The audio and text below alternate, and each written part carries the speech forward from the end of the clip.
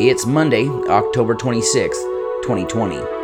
I'm Maddox Mercury, and this is the 76 Seconds of News.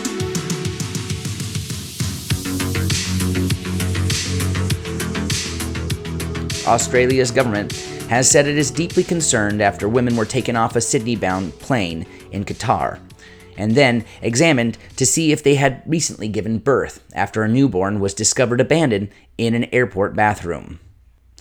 This is a grossly disturbing, offensive, concerning set of events, Australia's Minister of Foreign Affairs, Marise Payne, said in a press conference on Monday. It is not something that I have ever heard of occurring in my life, in any extent. We have made our views very clear to the Qatari authorities on this matter. In the incident, which occurred on October 2nd in Doha, raises significant concerns about the women passengers' consent to a physical examination by medical professionals. There were 42 passengers on the Qatar Airways flight, around half of whom were women. The flight was delayed and held on the tarmac for 3 hours when the women on the flight were asked to leave the plane. After they left, security forces came on board searching for anyone who had refused to disembark or who was hiding. Half an hour later, the women returned.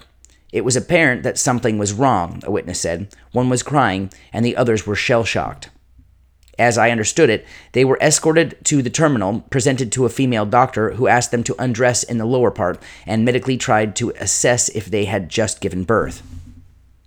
After their arrival, the women on the flight quarantined in Australia and were provided with support. The matter has also been reported to the Australian Federal Police.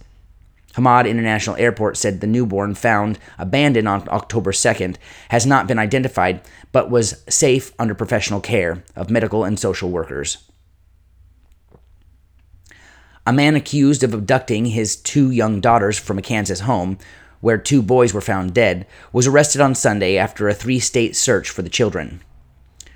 The 2 girls were found safe, and the father is being held in custody. Authorities began searching for 7-year-old Nora Jackson and 3-year-old Avon Jackson after the young girls were reported missing from a house in Leavenworth, 40 minutes south of Kansas City, Kansas. Their disappearance sparked Amber Alerts in Kansas, Oklahoma, and Arkansas.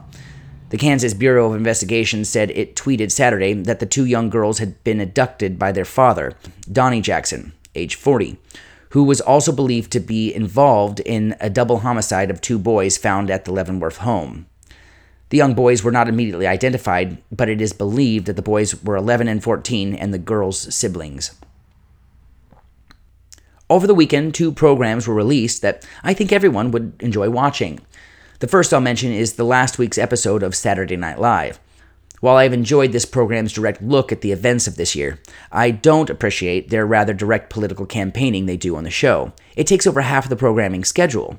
But last week's episode touched on all the subjects that I covered in 76 last week, so it makes me feel pretty darn good.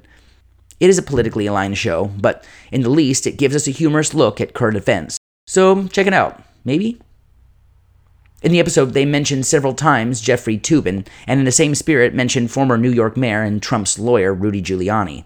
This is due to no other reason but my second recommendation for entertainment this week. Borat, subsequent movie film. Look there! It's a woman driving a car. That is not a woman, that is Dog the Bounty Hunter. Michael Penis! I brought the girl for you!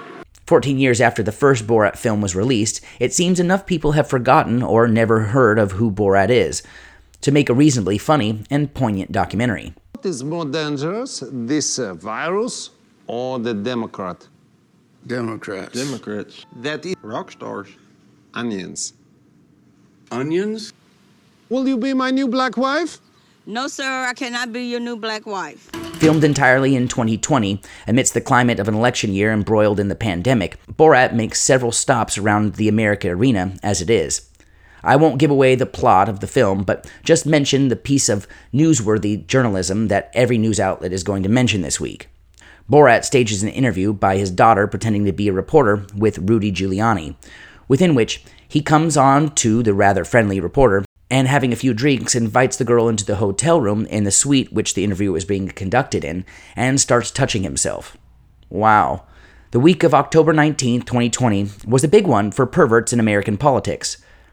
You can catch this hilarious satire on Prime Video. And if you want an equally worth-your-time preview special, check out the Borat subsequent movie film Q&A with Borat on YouTube, which is a question and answer segment about half an hour long between Borat and the citizens of America on Zoom-like calls.